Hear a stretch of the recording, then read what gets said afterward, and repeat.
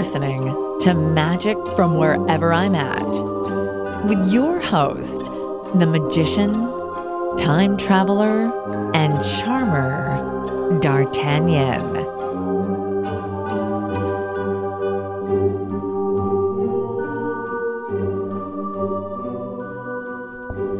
All right, welcome to another edition of the podcast. I'm D'Artagnan, and today we're going to start with a story that's a little tragic, unfortunately.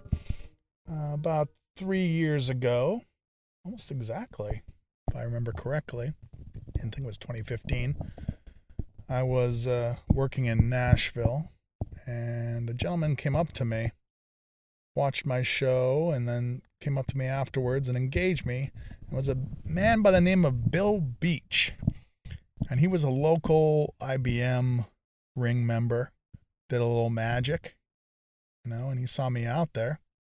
So we talked shop for a little bit, and then he brought his whole family, like 20 people, to see one of my shows on a Saturday, which was like a couple days later, if I remember correctly. And he just loved it. I mean, he was just eating it up. His family was awesome. His wife was very lovely. And then, there was about a week, I think, in between when I saw him next. And during that week, a friend of mine named Bobby Maverick had given an online lecture. And it obviously talked about street magic. And so Mr. Beach had seen that. And when I came back out on Saturday the following week, so I've been out most of the week, but when I pulled up on Saturday, he was out there, right in the same place that I would usually work. He used to be in front of the candy store. And he was doing magic for a couple of children. And he had this funny hat on, which is sort of one of his little signature bits, I guess. And he was just having a great old time. He said he'd been out there for a few hours.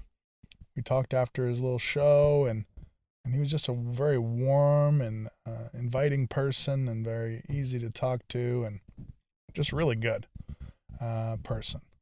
From there, he, from what I know anyways, I shouldn't say because I didn't have a first-hand account of this, but from what I know, the moment he left there, he walked up the street, walked up Broadway, and he ran into a guy named Ryan, who usually hangs out at Layla's.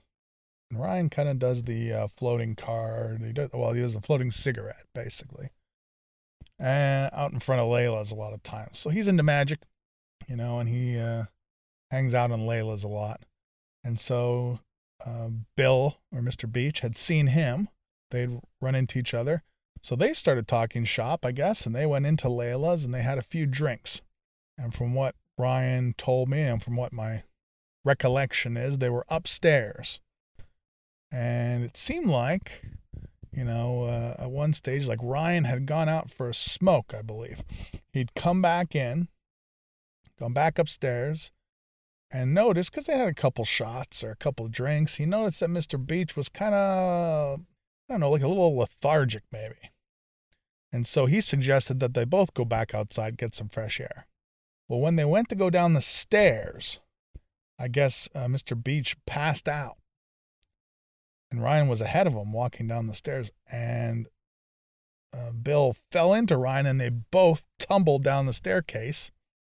And Mr. Beach cracked his head at the bottom of the staircase and was bleeding.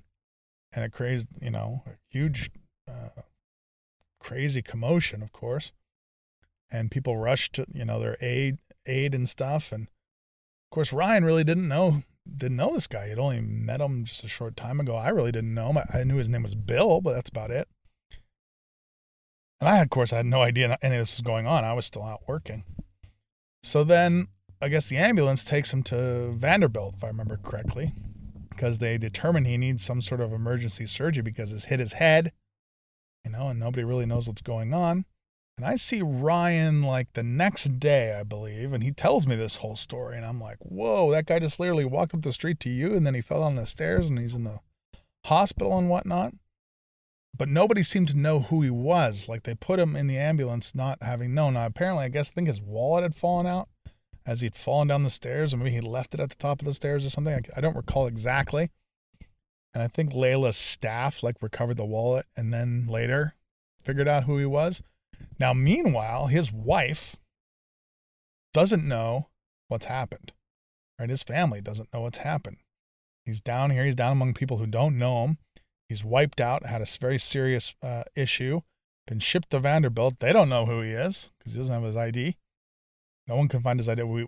We don't know who he is. We started trying to find out. I remember talking to my friend Bobby, and Bobby seemed to know who he was. And I remember going on Facebook and finding his wife and finding pictures of Bill and thinking, oh, that's the guy. And then trying to contact his wife. But of course, on Facebook, if you're not friends, it's difficult because it goes to a different folder and there's all these issues.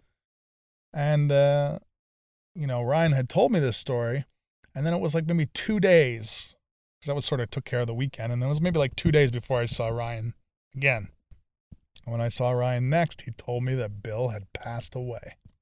And wow, I was like, that's incredible. I can't believe it's just that quickly. It was really a shock for someone you're not really close to. You don't really know. I mean, it was a crazy shock. Very sad, It was really strange. Even now, just talking about it, it's a really strange feeling. And now Ryan seemed to know because the Layla's people knew, I guess. Once they sort of figured out who he was, his wife was contacted, so forth.